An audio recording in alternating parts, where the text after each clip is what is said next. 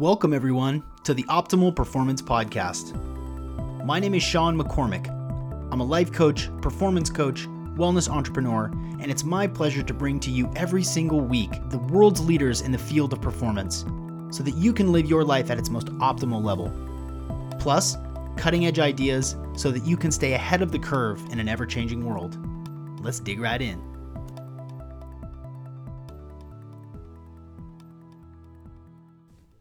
Oh, what's up, everybody? Welcome back to another episode of the Optimal Performance Podcast. I'm your host, Sean McCormick, and it is my goal to bring to you every single week and sometimes twice in a week just the best possible information for you to live your life at the highest level. And what does that mean? That means the healthiest, the most rested, the least stressed, the most love, cutting edge stuff that can help you be your absolute best and live your healthiest life. On that note, if you have not sent me your email yet, send me your email and I will include you in the pilot program for the virtual biohacking assistant that we are developing. I'm working with some very talented, very cool people to help build something that will be of immense value to you.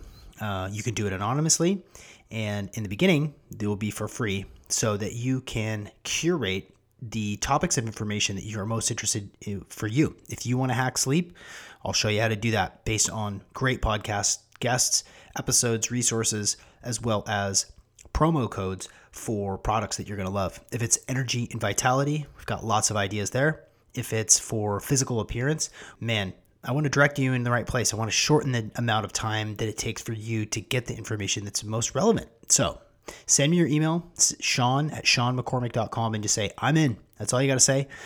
That's all you got to say. And then you're entered into this pilot program. Again, I want to make this as fast as possible. And this is just the beginning. This is the potential for using this incredible AI platform is to curate the most appropriate stuff for the things that you want to hack. And it's going to be awesome. So go ahead and send me your email. I'll reply. I always do. For those of you who have already emailed me, thank you. I want to deliver you cool stuff. I'm committed to helping people and I want to make it easy on you. So send me an email. This episode is brought to you by BlueBlox.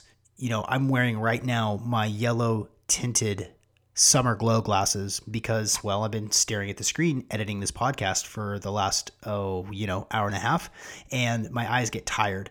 And in order to protect my eyes from the blue barrage of light that comes from screens, I wear my summer glow glasses. They've got a yellow tint, and for me, they keep me feeling focused without eye strain, and also feel a little bit peppy because the yellow tint it's just really pleasurable on the eyes. They look cool. They're interesting. People always ask me questions when I post pictures or when I go out in public with them. They're dope frames. So go to blueblox.com and use the code OPP for 15% off. And there's no biohacking equipment quite like blue blocking glasses, and BlueBlox they're awesome. They're the best in the world. I love them. This episode is also brought to you by Natural Stacks, makers of 100% open source supplements, and you should get some vitamin D. You should get some vitamin D3 and some magnesium and vitamin C, and you're kind of basically set. From there, you're all set to go. Go to naturalstacks.com and use the code OPP20 for 20% off your first online order. You might as well stock up because winter is here, and it's easy to kind of backslide into lower levels of health. So you can help yourself by getting more minerals, getting vitamin D, and boosting your immune system with vitamin C. On today's episode, we're joined by Josh Clementi. Josh is the other co-founder for Levels, and this is the continuous glucose monitoring system that I used a couple of months ago. I had Dr. Casey Means a few episodes ago to talk about, metabolism, metabolic health.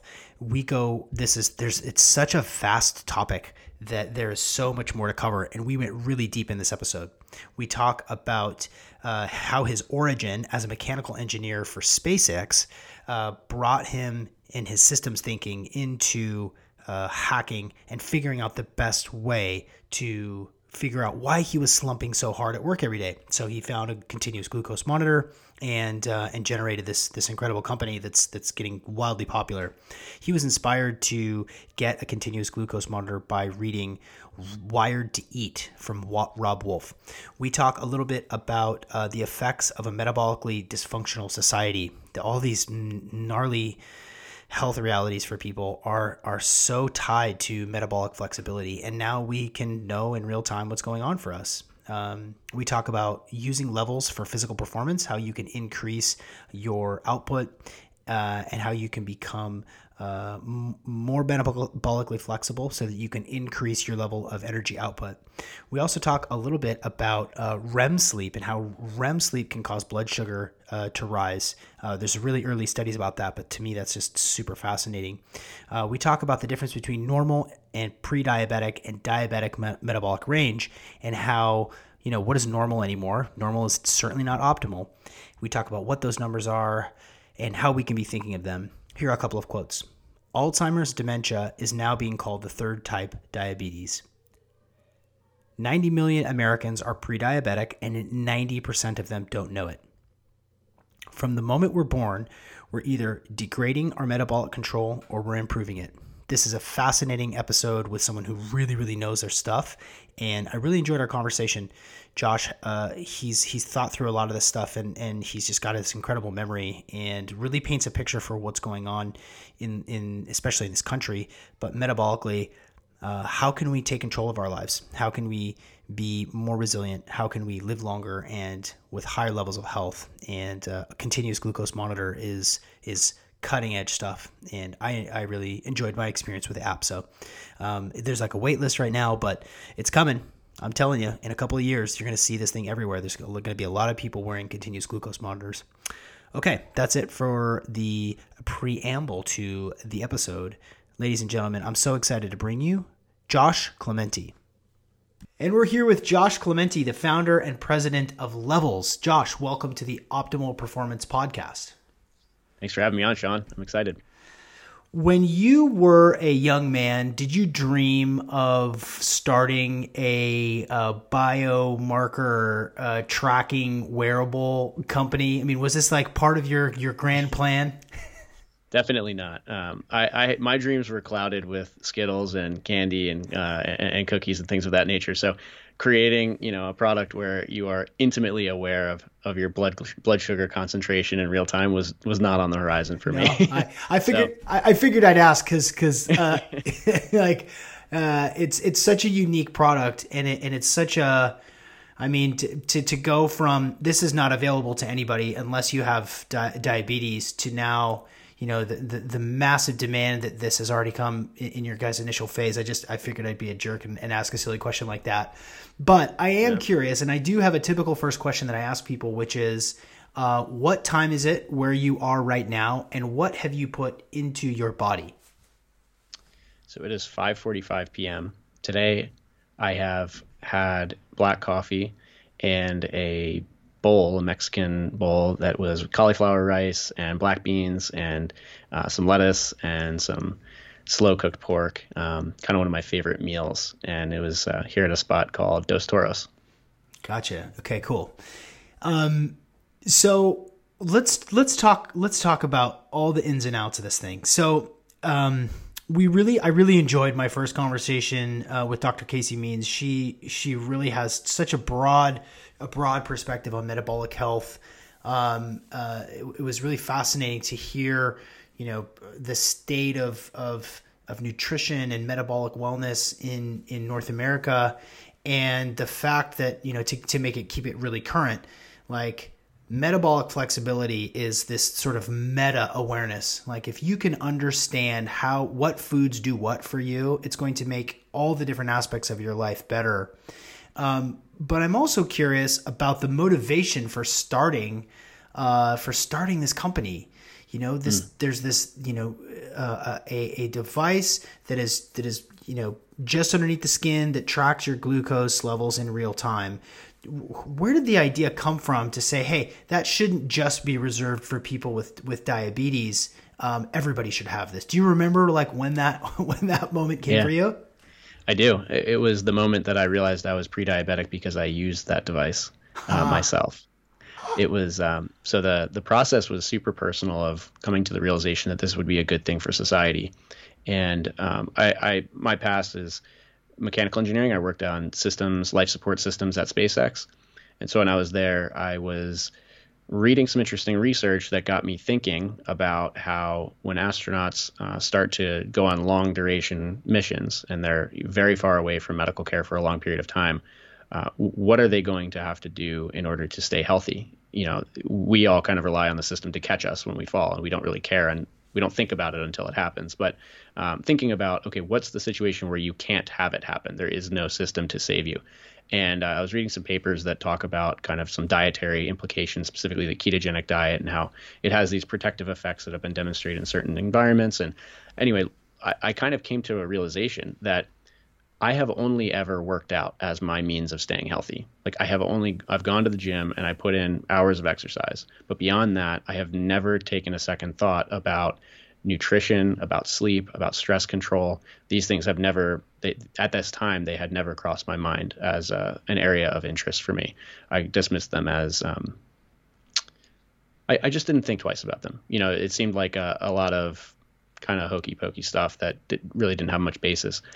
But then I had this moment where I'm doing this research and I'm realizing, even though I am not, you know, out of shape in the sense that I'm not like overweight, I do not feel healthy. Every single day I am experiencing like a massive number of fatigue crash, like energy crashes. I would describe it as strictly fatigue, just kind of dragging. No, you know, when you have that lack of drive, you're just kind of just existing.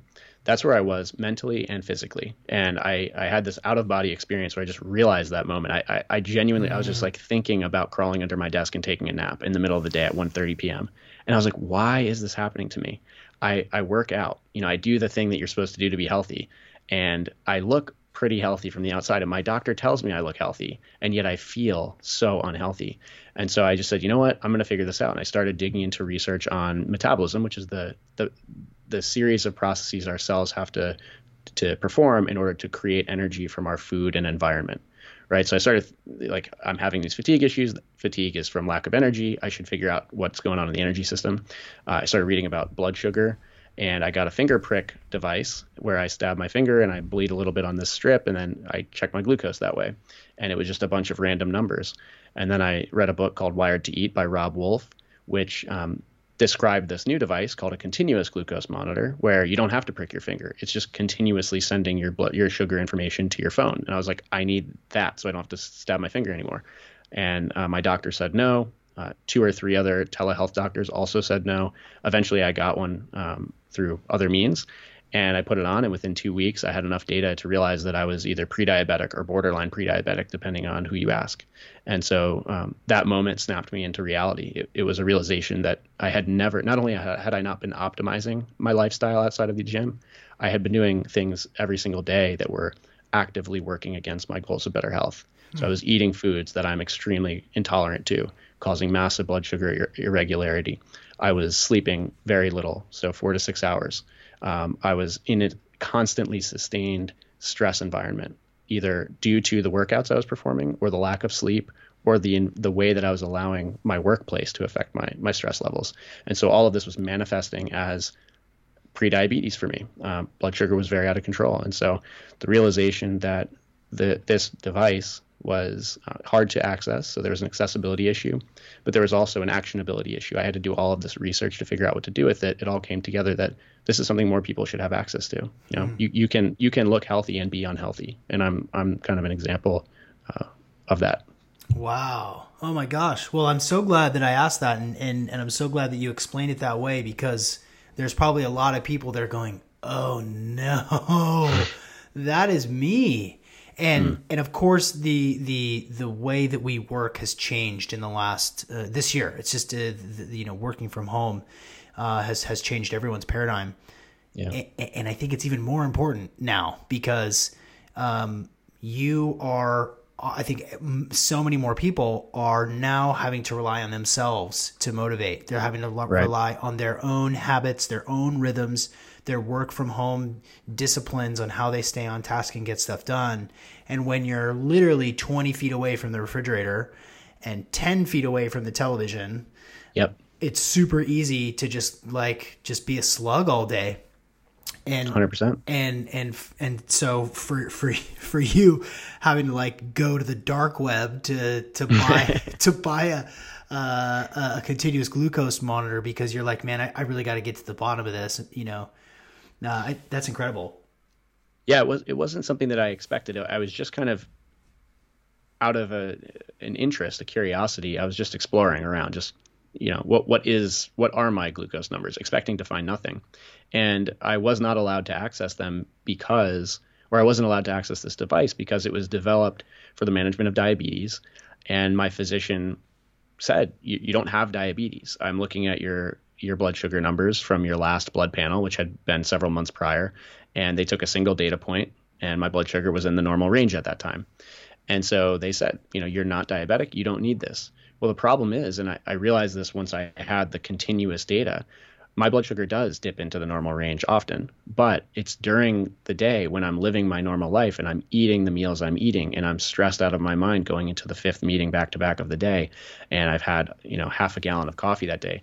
My blood sugar at that time is what's dysfunctional. It's not in the morning at 8 a.m. when I'm fasted and I've slept overnight and I haven't eaten anything. It's what I'm doing each day, the decisions I'm making, which are decoupled from, or my decision-making process is decoupled from the way that it affects me. So I'm operating on an open loop. I'm just making choices because the food tastes good, or because someone else ate it and said that it was healthy for me, or I read it on the internet. And once I had the data and I saw each moment how I was being affected by the choices I made a few moments earlier, it closed the loop, right? The actions I was taking caused reactions in my body, and I could now see them. And so I was able to make very, very quickly, I was able to make better decisions. It's like, instead of flying blind, I now have some data points, objective, and I can improve my decision making going forward. And that process is it's how all of us approach most of our lives. It's in almost every other part of our lives except for our health and wellness. We're using data every single day. Right. Whether it's finances or politics or what have you. We have so many numbers that we throw around. We're so like sophisticated with our statistics. And then when it's like, okay, your retirement account is looking really good, but are you going to be alive to enjoy it? Well, we can't answer that because we don't have any data about our own lives. That's a really great example. No, that's totally true. I definitely a little bit later in our conversation, I want to talk about my experience with the platform, because I really enjoyed it and had some surprises, had some things that were really, really compelling. So I do want to get to that later, but before, there's just a couple of things that kind of stood out to me. Number one is the term normal range of glucose, right? And I want to sort of dip into that a little bit. And then I also want to talk about the fact that the blood test that was basically restricting you from access to a continuous glucose monitor was based on a fasted blood test that you took in the morning, because they always ask you to fast in the morning before you do any sort of blood work. So can you expand a little bit more about what normal blood glucose is and versus like what is optimal, and where were you? Do you remember what the number was when you got that test? Yeah, the fasted number was something like 84. That's the number that I had received. And the way the ranges are developed is they're basically bucketed. So the American Diabetes Association, for example, they look at glucose measurements in the entirety of society, and they basically draw this imaginary line, and they say, if you're above this line, you're pre-diabetic. If you're below this line, you're normal, also known as healthy. And until you cross that line, you're healthy. And the moment that you cross it, now you're pre-diabetic. And then if you cross the next line, which is also arbitrarily drawn, now you're diabetic. And that's a more advanced form of metabolic dysfunction and breakdown. But the reality is that there is no line. We are on a continuum of metabolic function. And from the moment we were born, we're continually degrading our metabolic control or we're improving it. And the way that that's happening is through the choices we're making. So our bodies are these giant chemistry sets, and it's just chemicals. You introduce a chemical into your body, other chemicals are released to break it down and turn it into energy, and other chemicals respond to those chemicals. And so you have these cascades of chemical reactions happening. And if you make a series of decisions over a long period of time that causes your hormonal environment, your chemical environment to be imbalanced, or to basically to veer off in one direction or another, you can produce these really bad consequences. And so the classic one when it comes to glucose is insulin. So when you eat carbohydrates, they break down into sugar, which is called glucose. And then your body has to use this hormone called insulin to get the sugar out of your blood and into your cells. And so insulin is the hormone that responds directly to glucose. Now, if over time you're constantly elevating your glucose and your body is constantly elevating insulin to take it to respond to it, you can create this condition where your cells become numb to the ever increasing levels of insulin in your body. And this is known as insulin resistance. And when that happens, your body is losing the ability to control glucose. And so your glucose levels are increasing over time because your insulin responses are getting more and more exaggerated. And so this situation, again, it's not a step function. It doesn't happen overnight. It's not a binary switch that goes off. It's just gradually getting worse with time. And so we're either making choices that are allowing us to gradually move closer and closer to the imaginary line, or we're making choices that are maintaining or optimizing our health and moving us in a direction of better and better metabolic control. So as I mentioned before, sorry for the tangent there, but No, I just want to define basically the existing theory is that everyone who is not yet diagnosed with metabolic dysfunction is normal. And so if you're in the normal range, you're good. And then once you cross over line number 1, you're pre-diabetic. Then line number 2, you're diabetic. Now, what we're doing is saying, actually, there's another segment, and it's called optimal. And it's the lowest category of risk. So people who have glucose levels that look like this have the lowest risk of cardiovascular disease, stroke, type 2 diabetes, polycystic ovarian syndrome, Alzheimer's dementia, which is being called type 3 diabetes. So all of these chronic illnesses that get significantly worse the further you move towards prediabetes and diabetes, all of these we can minimize risk of by aiming for an optimal category of glucose control. And that is a very, very small subset of the normal range. So basically what's happening is we have historically said, as long as you're average, you're healthy.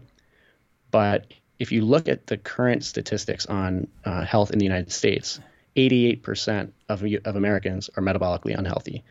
90 million Americans are pre-diabetic, and 90% of them don't know that they are pre-diabetic. Oh, man.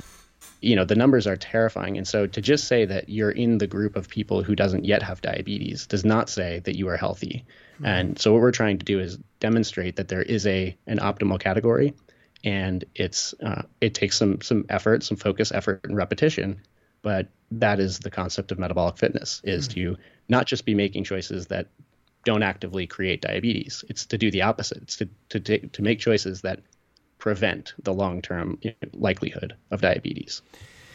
And the place that makes sense to people is when they can begin to have that real data in real time, and they can eat foods that they like, that their body does well with, right? I'm trying to think of like the most practical application of this. Why would I need to know? Well, you just said that 88%, 90 million, like 90% of 90 million are pre-diabetic. Like they're going to get it. They're going to develop it. And they don't have any idea. And right. Part of this is food education, right? They just don't know. They don't know the right things to eat. They're just uneducated and likely undisciplined as well. But when you can actually track your food through levels, you can actually take the picture of the food, put the food in, and then watch what it does inside your body. Like it's a freaking video game. It's so cool. When you can do that, then you get to learn about where you're at right then and there. You get to know like, well, steak is pretty good for me. I guess steak is a good option for where I'm at right now in my life, right? Coffee does this. The foods that you like, when you eat those, and you can see that they keep your blood glucose level pretty consistent, then you can gravitate towards those food. Obviously, like a bag of Skittles is going to wreck you. Like not that's obvious. But for a lot of people, they're eating foods that they really have no idea that they're bad for them. They think they're making a healthy choice, a rice cake, or 4 rice cakes, or like trail mix. People are making like, well, I'm making these smart choices. Yeah, it's got M&Ms in it, but I'm just, it's just Right. And the reason I say trail mix is because I knew it was a naughty food for me, but I saw how naughty it was for me through using levels. That's where it makes sense to people, I think, because then they can make changes. They can gravitate more towards the food that they like to eat that keeps their blood glucose pretty flat. And then they can begin to train themselves away from the foods that they were sort of not clear on, that are screwing them, consistently increasing their blood glucose into that pre-diabetic and diabetic range. Exactly. For me, I think about people close to me in my life, and I think about how uneducated they are about their own bodies, and I think about how unclear. I don't know if this is sounds familiar to you, but there's certainly people in my own family that don't make smart choices for themselves and are not, biohackery, like really good interoception, like you and I, who are like pretty aware of what's going on in our bodies. And that, for me, it is not an exaggeration to say that this might actually be one of the more important businesses, one of the more important trackables, one of the most important wearables, like in the last, 10, 20, 50 years? Like you're sitting at the driver's seat of this company. Like, am I overstating that? Well, I don't think so. And unfortunately, I think it's because we have gone so far off the rails without any guidance. It's so unclear to people that there is a problem today, which is staggering because the problem is an epidemic. Metabolic dysfunction is an epidemic both here in the United States and in every developing country around the world. And the numbers are really wild, and they're increasing at an increasing rate globally. So right now, in the United States, type 2 diabetes costs $327 billion that's just like production loss. It's just loss of output, right? And that's just a way to try to understand how large the problem is. But it's predicted to reach over $600 billion in lost productivity by 2030. And when those 90 million Americans convert into type 2 diabetes because they don't have better information, it's going to dramatically decrease the likelihood that we as a society will be able to live these, sort of the healthy, independent lives that we imagine we will live when we're older. And we're creating a society that is aging into dependence, and it's overburdening the healthcare system. And when you get hit with something like COVID, for example, which has asymmetric outcomes for people with metabolic dysfunction, it even further amplifies what we're experiencing as a society. So we are seeing right now the effects of a metabolically dysfunctional society. And so I would say that yes, because right now there is so much confusion about what I should do to become healthier. What do I eat? I mean, we can't answer that question without a PhD in metabolism and physiology and nutrition. And so Levels is here to answer that question without the need for a PhD. It's so that you can sit down and you can eat a food and you can see how your body responds. And then the next day you can eat a different food and you can see how your body responds. And through very simple trial and error, you can get to a personalized approach to living that is based on your own objective biometric data. And I think in that sense, it has very large implications for the future. And I'm optimistic for the potential for this product to not just help to reverse metabolic dysfunction, but eventually get us to a society where there is no chronic illness, which is caused by lifestyle decisions. The CDC basically says that 120 million Americans are living with preventable chronic illness that is simply the result of lifestyle choices. And if different lifestyle choices were made, these illnesses would not exist. So I look to the future and think about a world where we do not have chronic illness, and instead everyone is focused on optimal, and we are focusing the healthcare system on the truly complex disorders that are not caused, or diseases that are not caused by choices, things like cancer, right? That we still haven't gotten to the bottom of, and so that's what I'm hopeful for, is that we can really, by putting the control into the hands of the individual, the insight and the ability to make better choices right into the hands of the individual who needs to make them, we can decentralize this problem and basically break it down into bite-sized chunks, no pun intended, and turn things around at a social scale. And I'm very excited to be working on it, and grateful to be able to have the opportunity. Yeah, I mean, but before it's too late, before you're in that before you have diabetes, before you got the diabetes and you made choices and now you got to live with them. And here's your continuous glucose monitor to show you exactly. Instead, why don't you get it 10 years ahead of time, right? Why don't you get your hands on it now so that you can begin to modify your choices? I would love to talk a little bit about how it works. And I could describe it a little bit.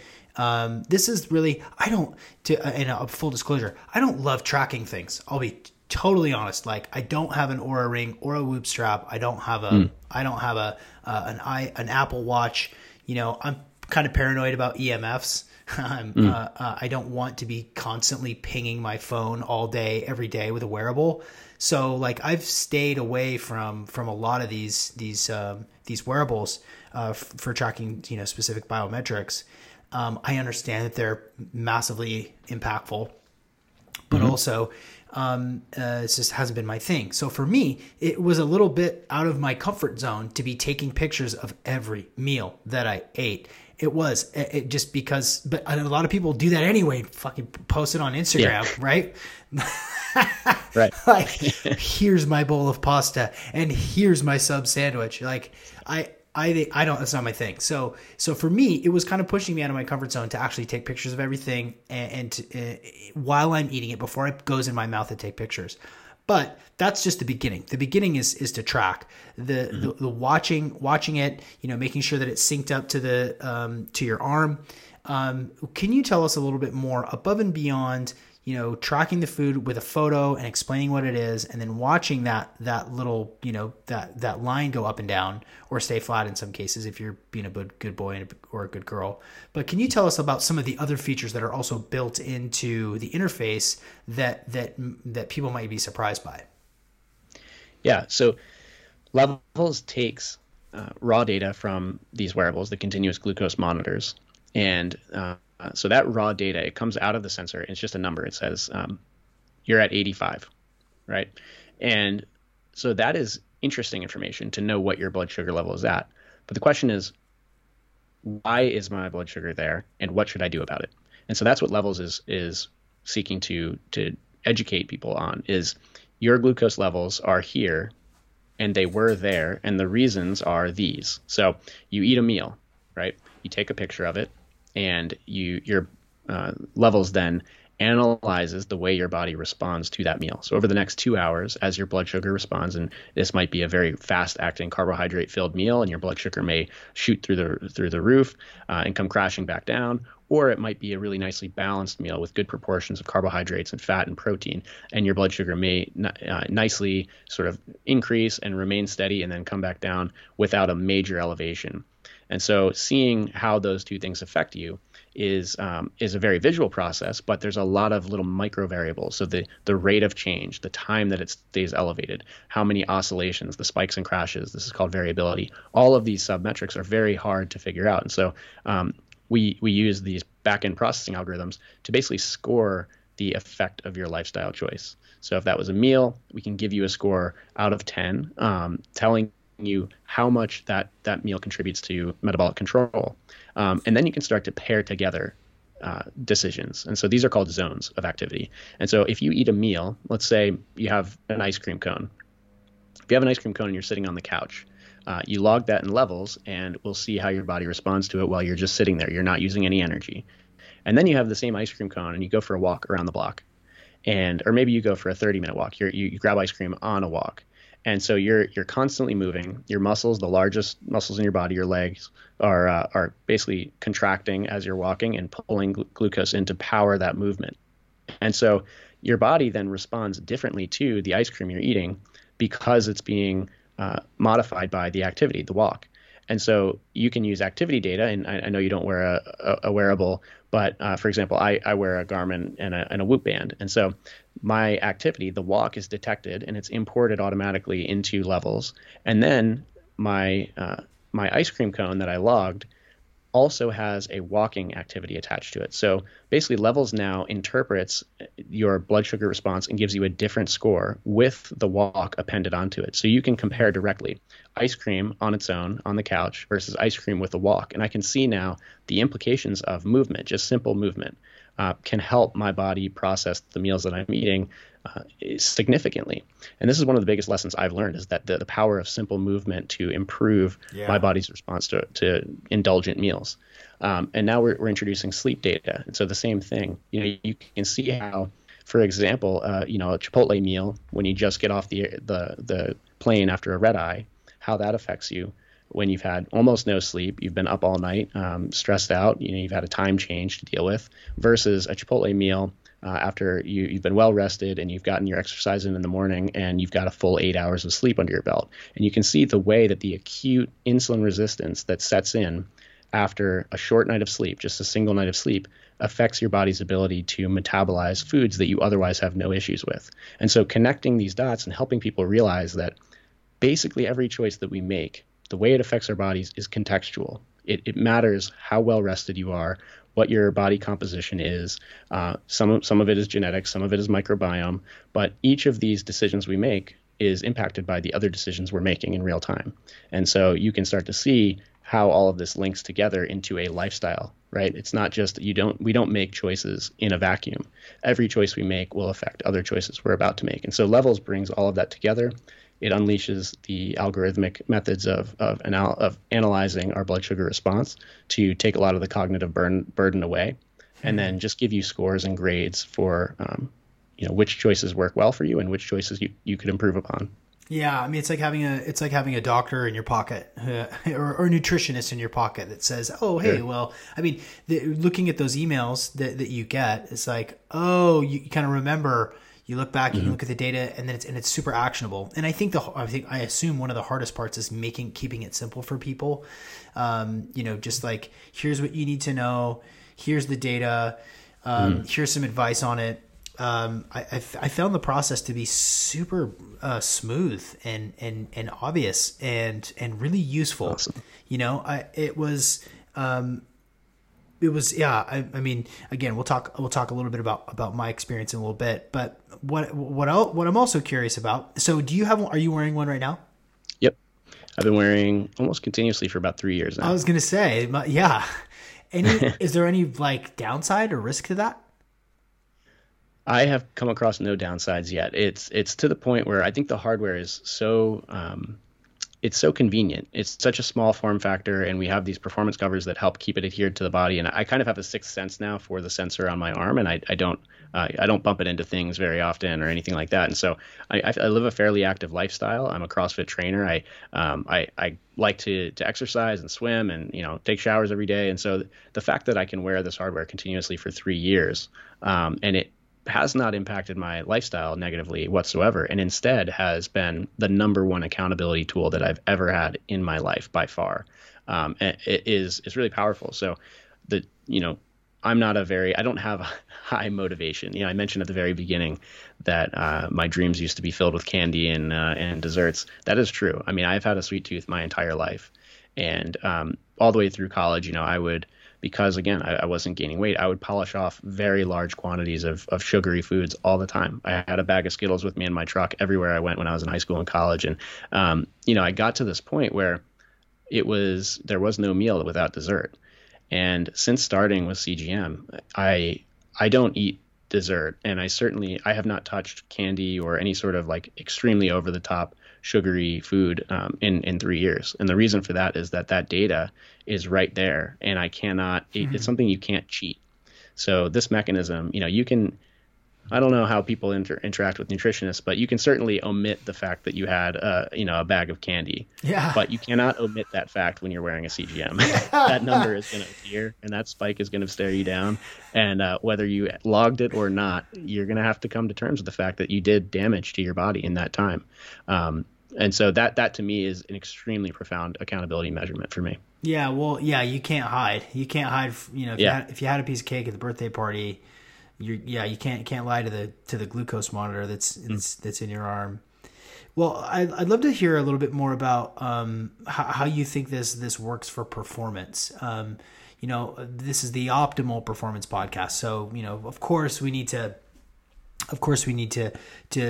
know what our blood sugar is doing. We need to know our blood glucose levels, but when it comes to sort of lifestyle design and keeping that number in a specific range that's custom to us, and how that equates to, you know, our level of activity, you know, for a guy like you that's really active, what have you learned by watching levels during CrossFit exercises or after CrossFit exercises? Anything like surprised you?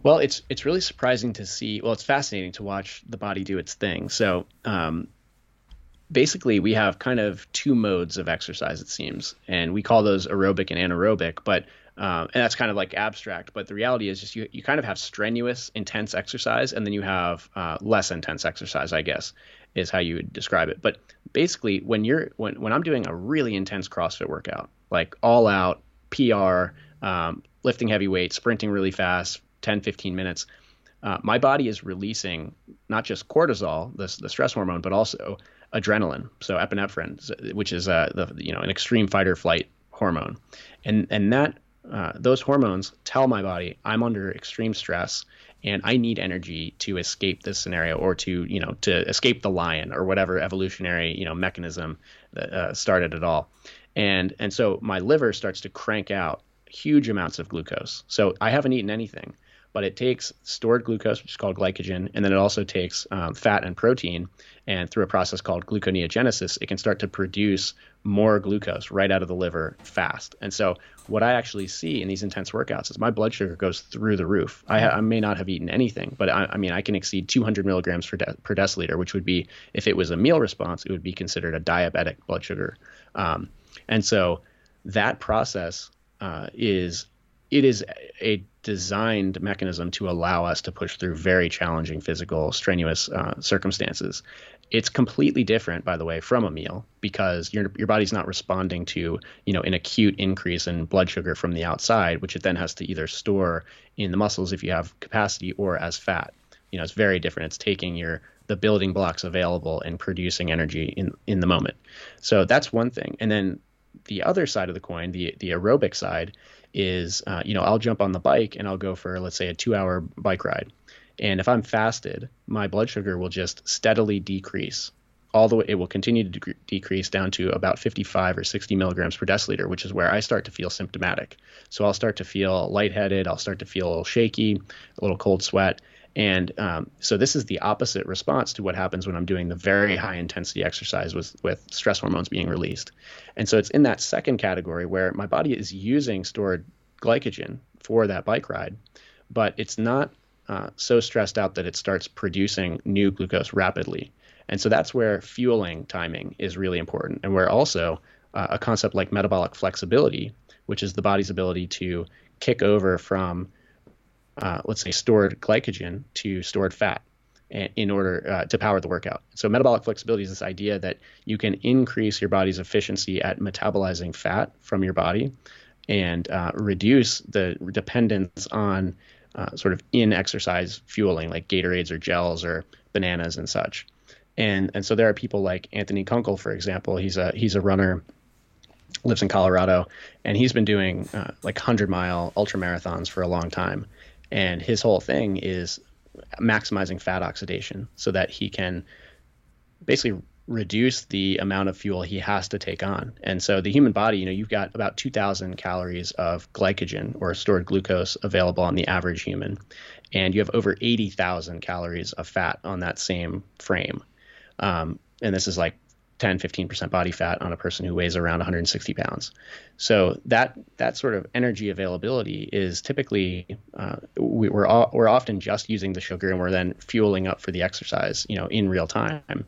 And the concept of metabolic flexibility is take that data, experiment with higher fat consumption so that your body is tuned to burning fat, and then experiment with fasted exercise so that your body is tuned to deplete the glycogen stores and start turning your body fat stores into energy for the endeavor.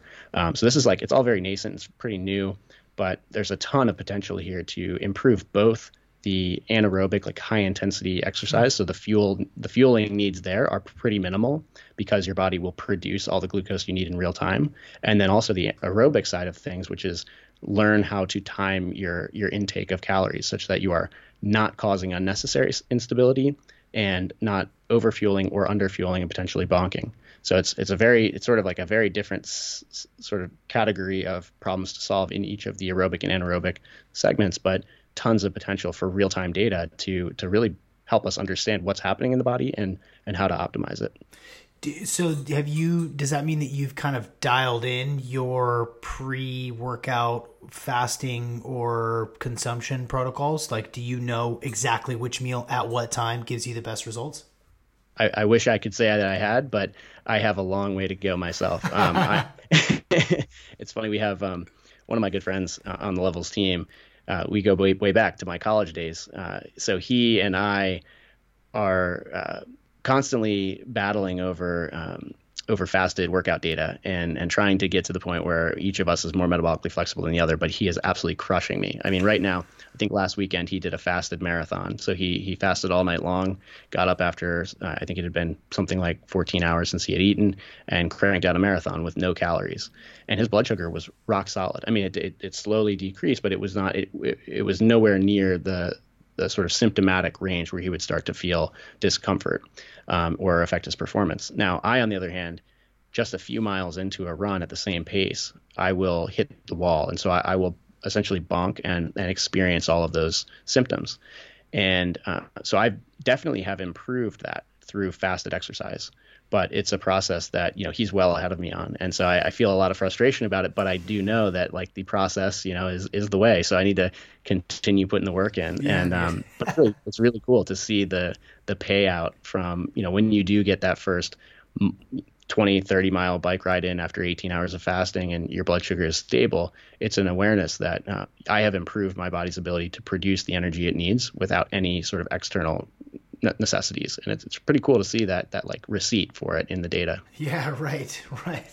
I know how I did. I'm not guessing. That little cold sweat wasn't actually a cold sweat. If the guy in the bike in front of me, spit or something, I know that I was steady throughout the whole race. I begin to think about pro football players and basketball players and soccer players and how what the application for those guys is. I still think that nutrition is screwy, even at the highest levels. When you see what some, elite athletes eat, it's almost all the time that you see somebody like, oh yeah, it's like no big deal. I've just been eating McDonald's since I played high school football. And that's what my pregame meal is. And these guys are, rushing for, 120 yards in a game. And I'm still, it's staggering because if they made it just a couple of changes, if they knew like, okay, that drive-through trip 2-3 hours before the game that you think is just because you've been doing it for a long time, you think it's working for you, but it's really not. And here's the data. Yeah, and some of the interesting other lessons around this are, well, first of all, mistiming a big indulgent meal. You're about to go work out, and so thinking, oh, I'm going to have this. A banana is a great example. People think that a banana is an ideal pre-workout. So I'm going to have this banana, and then I'll get to the gym in 45 minutes, and I'll crank out my workout with plenty of energy. Well, what I see is if I eat that banana, my blood sugar, I'm super, super sensitive to bananas. My blood sugar will skyrocket into the pre-diabetic range. It will then, my body then says, blood sugar's out of control, need to release a ton of insulin and get this glucose out of the blood immediately. And we're talking about 20 minutes later. So my blood sugar has spiked, and then I get a huge insulin crash. So my body releases a ton of insulin, my blood sugar crashes, and that takes another 20 minutes. So I'm walking into the gym 40 minutes after I ate that banana, and my blood sugar has now crashed to below the starting point. And it's not that I am all fueled up and ready to go. It's that all of that blood, or all that blood sugar, has now been pulled out by the insulin release into my my muscles and into my body fat stores. So I've done the exact opposite of the intention, which is to make energy available. And I had that spike and crash, which often for me, I experienced that reactive hypoglycemia, which is that crash, as shakiness and hunger and discomfort. And so I have now learned that timing is crucial. And for people like your football example, if you're stopping and, eating a big Happy Meal or a big fast food, blowout meal, an hour or so before the gym so that you feel, the stomach fullness goes away in time for the workout. Well, your blood sugar just went for a crazy ride. And we've seen tons of this data around fast food. It is one of the worst offenders, as you can imagine, for a blood sugar response. And that instability, that spike and crash, what it's doing to your hormonal environment is not setting you up for optimal performance walking into the gym to have a huge amount of insulin in your blood and no glucose available. So seeing that information is really crucial. And then also the recovery piece. So blood sugar elevations, especially very high ones, are inflammatory events. They're because glucose is a really reactive molecule. It reacts with other cell or other tissues and proteins in the blood and throughout the body. And so when you have very high levels of glucose, you have cell glycation, you have a lot of damage happening in real time. And so when this is happening over and over again, you're basically hitting yourself with waves of inflammation. And this seems to have a real close connection to recovery and quality of sleep. So you can imagine if athletes are getting off the field and going and eating a gigantic indulgent meal to reward themselves for a really hard day out there, which you can imagine is pretty reasonable. Well, that may be having really significant downstream effects on their ability to recover and get back on, for practice and get back into the next game. And so I think that's also going to be a really strong area of focus, is not necessarily just the on-field performance, but the recovery and especially the off season, maximizing that time for, improving gains in the off season. I think that's going to be a huge area of focus as well. Yeah, it's just more information, more data to help. And when, 3 to 5% increase in energy, it can mean the difference between, a championship or not, that makes sense if that's where it's going. Yeah. I was actually really, I was really surprised. I was pleasantly surprised, I guess. And in my experience, I eat mostly keto. The things that I did notice that I was reminded by was oils. So I eat mostly keto. I eat a lot of animal protein, and I basically eat meat and vegetables. But when I do snack, which is from time to time, it's usually like gluten-free, like pita chips or gluten-free pretzels and trail mix. And each of those three things have like sunflower and safflower oil. So these like damaged oils. And I'm naughty boy. I know that I shouldn't. I know that it's not good, but that's sort of like the last bastion of foods that are not so good for me that I do eat fairly regularly. And what I would notice is, when I'm doing, cause I, typically eat coffee in the morning, black coffee in the morning. I'll take supplements. The supplements didn't really screw with my levels. And then a late lunch, intermittent fasting, usually 16-8. So when I would break my fast, do a bunch of eggs, it would slowly come up, and then it would slowly come back down and kind of go back to, my average ranges were, 110, 115, or closer to 100. But in the afternoon, kind of before dinner, when I would grab a handful of like gluten-free pretzels, I was reminded ever so obviously that those oils are not good for me, and it would spike, and it took like days and days for me to be like, well, what the hell? Like, I can't do the gluten-free pretzels. I can't do the gluten-free bread, because they have these damaged oils in them. And I think that was a major culprit, and a surprise for me. Do they also have like flours in them? Flour of like an oat bran or something like that? No. It's all like tapioca or brown rice flour, alternative flours. So Yeah, so the brown rice flour will get me pretty good. That's one that on its own is so I'm just extremely sensitive to carbs generally, but rice in particular and processed rices like rice flours are really hard for me to metabolize effectively. It's like rocket fuel right into the veins for me. So that's one that I've picked up on, and so yeah, it might be interesting to try a different variety that maybe doesn't have the oils and see if like you're still having a response to the starch in there as well. yeah, I should do some more research as to what brown rice flour really is. There's there's more digging to do, but Sure. maybe Well, it's that a was constant process. exactly. No, it's so true.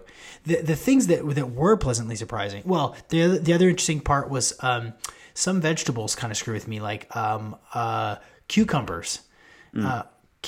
Crushed me Really? like for like 2 or 3 days in a row, and I know that cucumbers are like mostly water. But yeah, for some reason it was like 3 different days in a row. It was like nothing but a cucumber. Had like half of a cucumber, and it would shoot up and stay up, which I thought was kind of strange. Now I'm just like talking to you about all the things that I eat, but the thing that the thing that I was really thankful for was I like some nice keto friendly wine, some dry farm wine, organic wine that doesn't have the sulfates and stuff like that.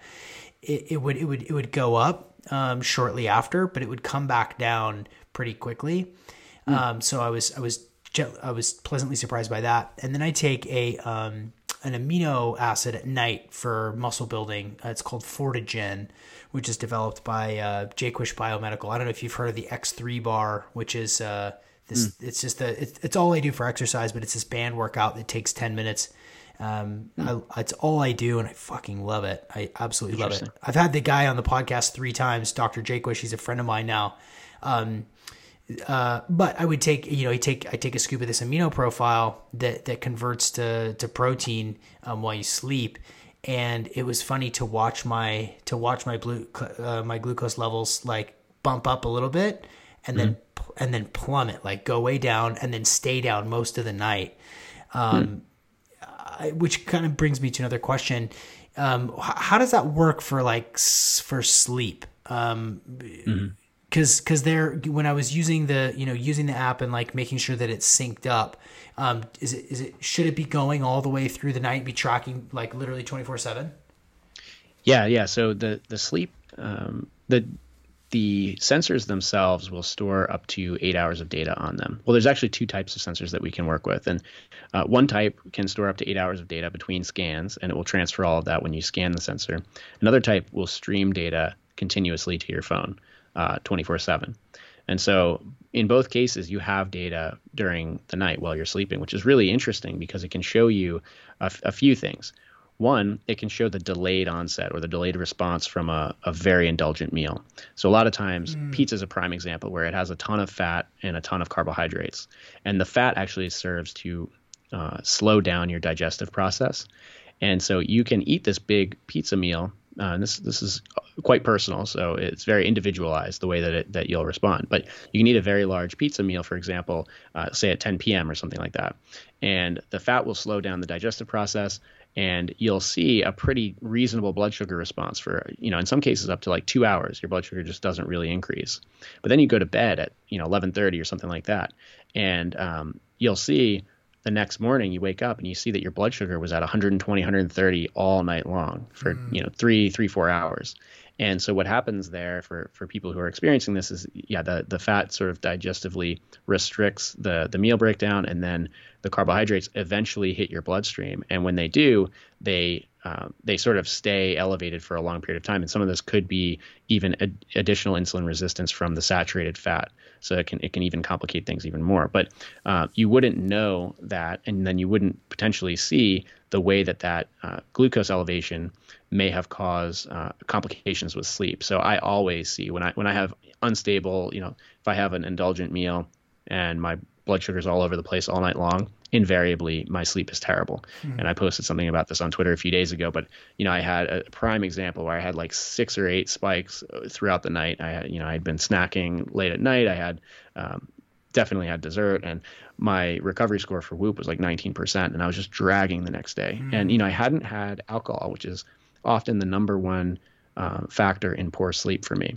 So this was entirely, or at least primarily, I think, driven by this blood sugar instability and the way my body is like constantly, dealing with, essentially energetically dealing with these blood sugar spikes, and it's not able, my body's not able to drop into deep restful sleep because of these blood sugar elevations, which are inflammatory and require hormone production to take care of.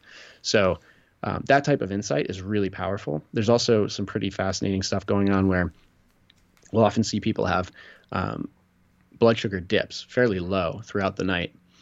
And there's some very basic research. It's pretty early on, but there is a study that showed that people without diabetes can have blood sugar drops in sync with REM sleep. So during your REM sleep stages, your brain, I think the theory is that your brain is very active. So you've got a ton of activity going on in the brain during that time, and your brain's energy consumption may be going up. But because you're sleeping, your body will not produce more glucose because your overall energy needs are lower. So you'll have this situation where during sleep cycles, you'll actually see blood sugar dip when you're in REM, and then it'll come back up and stabilize again, and then you'll drop into REM again, and it'll dip again and come back up. And so these really fascinating patterns that are emerging. And again, the science is very new, but that type of insight is, I think, really powerful, so that we can start to get even richer data about the quality of our sleep, the way we may be interfering. I mean, it's possible that if you're causing huge blood sugar elevations throughout the night, maybe you can't experience REM sleep while that's happening. So you might be stunting your ability to sleep deeply because of the way that you're eating. And so that connection, I think, is really going to bear some fruit for the sleep studies that are ongoing now that we can have CGM data. Wow. Oh, that's very cool. Now that I think back to the data, I think I saw that quite a lot during my sleep cycles. And of course, I'm not tracking it with an Oura ring, so I don't really know what phases of sleep I was in. But sure. Yeah, I would wake up in the morning and look at the data and see a lot of little spikes. Wow. Man, that's huge. So how many different other wearables connect? Sorry for not using the right terminology, but what other sort of wearables connect and sync up? What's the term? So we have integrations with other wearables, and we use integration, yeah. But syncing is another one. Is it like it's like an RSR, an SRR? What's that? For APIs. APIs. Yep. API integration. So we don't have direct API integrations with other wearables at the moment. We're talking to a couple of the great brands, and we love Oura, we love Whoop. 8 Sleep, it produces an awesome mattress which has thermoregulation, so it can help your body temperature. It can help maintain your body temperature throughout the night and track sleep data, so on HRV and other sleep metrics. So very cool product there. And so all of these are really fascinating, but what we want to do is make sure that we're maximizing the usefulness of the data. So right now, we integrate with Apple Health and Google Fit. And so these are the 2 hubs on the phone that pull in activity data and sleep data. And so we then ingest that data into Levels, and we can use it to, again, to generate scores and help you better understand the way that your lifestyle factors are all coming together. Now, we do want to, we want to definitely integrate with products that are producing data that is very actionable. And that's our number one, I think, focus right now. So at the moment, nothing direct, but we are exploring some preliminary integrations with other direct device manufacturers. I imagine it's just a matter of time before everybody wants to play with you. Really, right? Yeah. I think it's for sure. CGM data. Here's the thing: is that historically we have had these wearables like Fitbit, came out and added step counting, and it was going to change the world. And I think it actually has. All of these wearables that are counting our steps and measuring our heart rate for activity, and then measuring our heart rate variability for sleep quality. All of these are really making an impact. People are focusing more on the quality of sleep and the consistency of their exercise than ever before. And so we might not have seen some world-shattering development from them yet, where like everybody's a fitness model, but we are seeing, I think, some focus, and people are caring about these things. CGM goes a step further. So, I don't, this is not intended to be controversial at all, but the metrics that existing wearables measure are fairly superficial, where, I can measure my pulse with my finger, I can count my own steps, for example, or my phone does it for me. But, with the exception of heart rate variability, it's fairly superficial. The CGM is the first device that goes below skin deep, and it is now measuring a molecule in real time that is circulating through your bloodstream. And it's a paradigm shift. We're going to a place where we otherwise would have no insight. I can roughly tell where my heart rate is at without even putting my finger on my wrist. Yeah, I can just tell, I can feel my heart beating, but I have no data whatsoever. There's oftentimes no symptoms at all for blood sugar level. If it's very, very low, like hypoglycemic, you might feel some symptoms, but it's often completely asymptomatic to be in a very high blood sugar range. And so, we've had no context for this, and we've been making choices based on emotion and, taste and all these other things. And so now we're really bringing objective data to the one area that we have never had data before, including all the wearables that exist. And so this new bio-wearable trend, it's going to lead to additional analytes. We'll be able to measure real time, not just glucose, but I think hormones. I think we'll be able to measure lactate and ketones and potentially some other really interesting like triglycerides, free fatty acids, hopefully cortisol and insulin. And it's gonna change our relationship both with our own bodies and our own lifestyles, but also with our doctors, for example, our nutritionists, our coaches. They will be able to give, those experts will be able to give more personalized insight into the individual, because they'll have this massive backlog of data showing them how this person is living and how their bodies are responding to those lifestyle choices. So I do think that it's a real paradigm shift for health generally. Did I hear you correctly that those are the other things that this may be able to track sometime in the future? Cortisol levels and someday in the future. Yeah. I can't, the hormones are the hardest for sure, the cortisol and insulin to measure those directly. So I'm hopeful that somebody's going to be able to crack that code, but certainly we'll be able to measure other molecules that dissolve in water and come, into the interstitial fluid, which is that's the fluid that is in between the skin cells that we're measuring glucose in. So those types of molecules, I think will, from what I understand of the space, they will be possible, in a similar form factor to the CGM that we are using today. And so, I can see a future where you have a multi-analyte monitor that is measuring a bunch of things simultaneously, and that can really tell you specifically not just what your glucose is at, but where is your energy coming from? Is it coming from sugar? Is it coming from fat? If you're fasted, you can tell whether you're like basically running on your body fat stores or running on glycogen, how much time you have left before you'll have to kick over to fat stores, and all of this really fascinating, information that can turn you into I think a real high performing, optimized athlete. Dude. Or if you're not an athlete, it can just help you perform at work or, at home with your family, helping, us understand the connection between not just physical performance and metabolic health, but mental performance and metabolic health is another really key area. It's like I said, Alzheimer's is being called type 3 dementia or type 3 diabetes.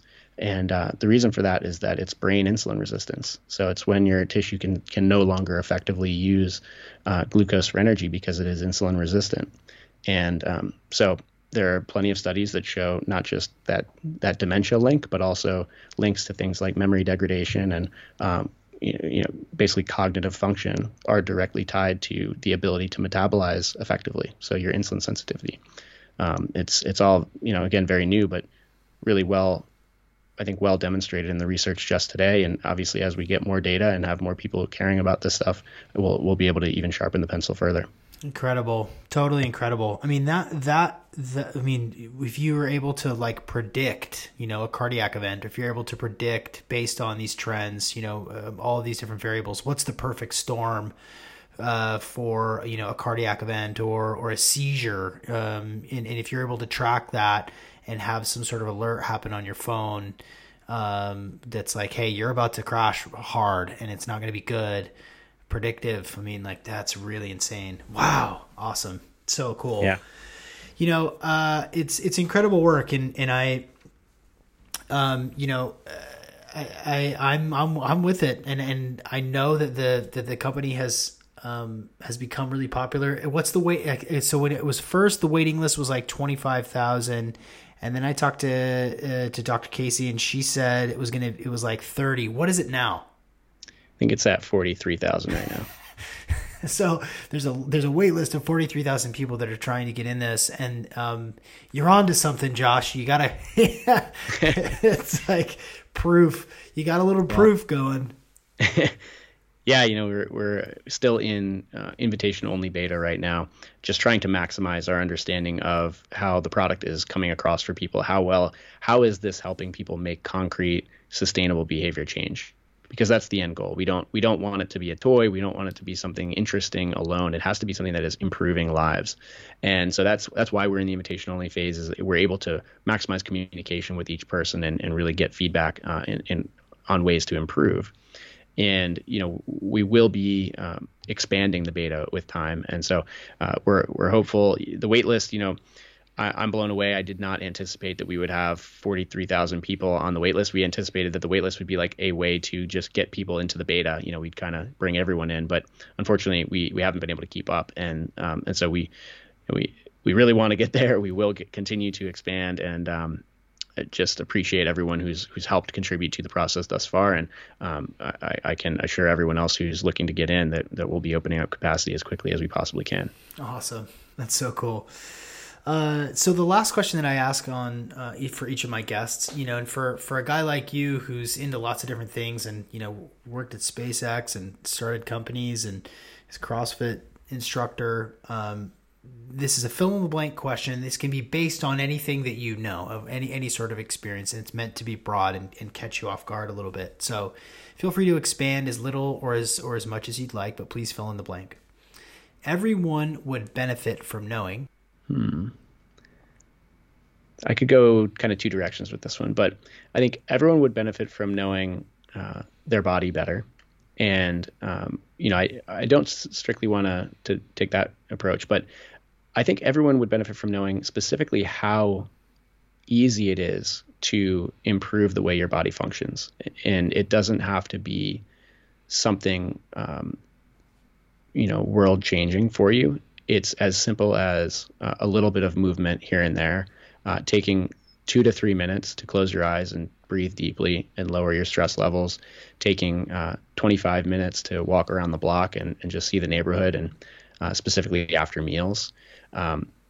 Those types of very simple micro improvements make a massive change, and they really define the difference between, in my understanding of the data that we've seen so far, people who are metabolically fit and people who are not. It's very small differences. It's not, you don't have to be an elite athlete to be healthy metabolically. And so finding the time to just indulge in a little bit of movement, or a few minutes of meditation or breathing, or just kind of turning off the TV just a bit earlier and getting a little more sleep can really improve not just that day, but the next day. And that next day can then, because your environment is improved, can then improve the day following. And it's got this domino effect where very small improvements cascade. So I think if people just knew how much easier it is to get on track, so to speak, they would do so. I'm not somebody who says you have to go be a CrossFit, member and throw weights around and run at marathons to be healthy. It's just not true. And I've now since seen the best quality improvements are made in the in-between time, in time when you would otherwise sit down and open Facebook. Just taking a walk and opening Facebook can really make a difference. So I think that's kind of where I want to go with it, is just the bar is quite low to make really meaningful improvement. Oh, that's great. Oh, that's a very unique answer. I really appreciate that. That's great. Well, this has been super eye-opening. GetLevels.com is where they can, right? Is that right? So levelshealth.com. Levelshealth.com. Check it out. Yeah, check out the blog for sure. I think I'm super proud of it. Dr. Casey, who you mentioned, who's been on your show, she has been managing all of the content we've produced on the blog, and she's the quality is exceptional. It really, if you want to understand metabolism and specifically metabolic fitness and what it means for everyone, no matter what your goals are, the blog is a great place to learn about it. And then follow us on Twitter and Instagram at Levels. Josh Clementi, thank you so much for joining me today on the Optimal Performance Podcast. Thank you, Sean. It was great. And scene. That was great.